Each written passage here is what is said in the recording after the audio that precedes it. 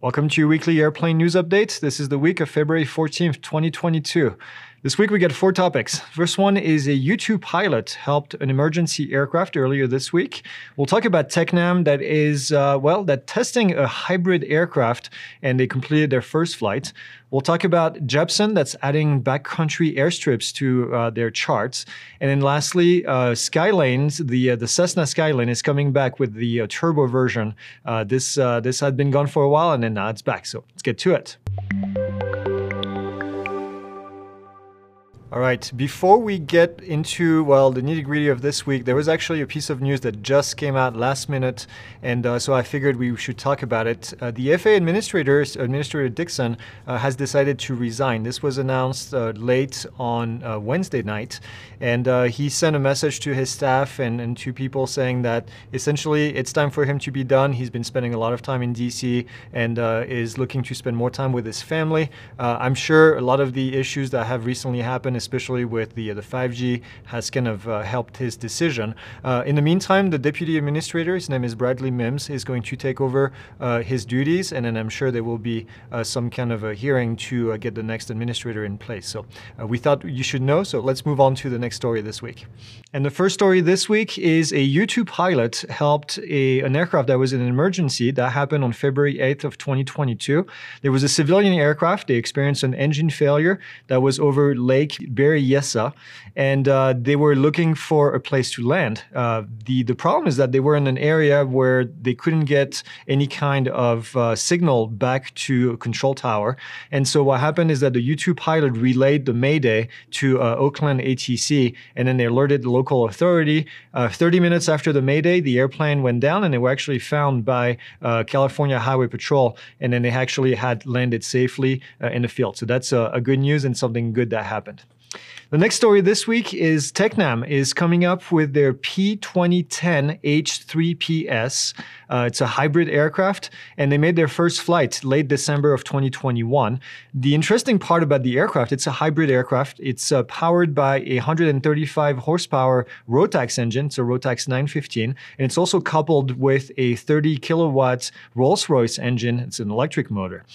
And the idea of the test was to make sure or show that this hybrid configuration can actually have the same useful load as a equivalent 180 horsepower combustion engine. The electric motor is interesting. It's used to create additional torque when needed. Think about it as a NOS booster maybe. And it's good for takeoff and climb, for example. So if you wanted to add more torque, then you can use that smaller engine. And the small battery that's attached to it can be recharged in between because, they have a smaller battery because it's not used the entire time. It's just used whenever you need it. So I think this is a pretty interesting concept.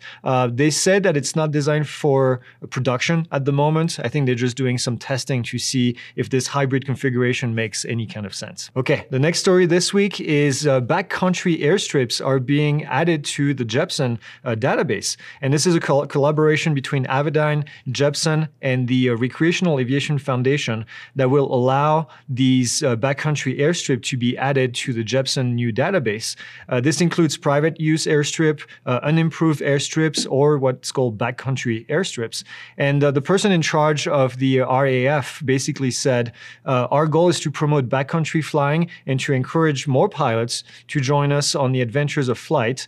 And the aviation community is fortunate to have a friend like Avidyne who recognizes the value of these off the beaten path aviation destination. I think this is pretty cool.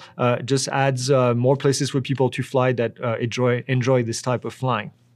All right, the last story this week is Cessna is coming back with the T182T. This is a turbo version of the Cessna Skyline, and orders are currently open. They expect delivery to begin in 2023. Now, the Skyline has a base price of $653,000, which, thinking about it, is actually not that much considering that a 172 brand new is a little north of $400,000 these days.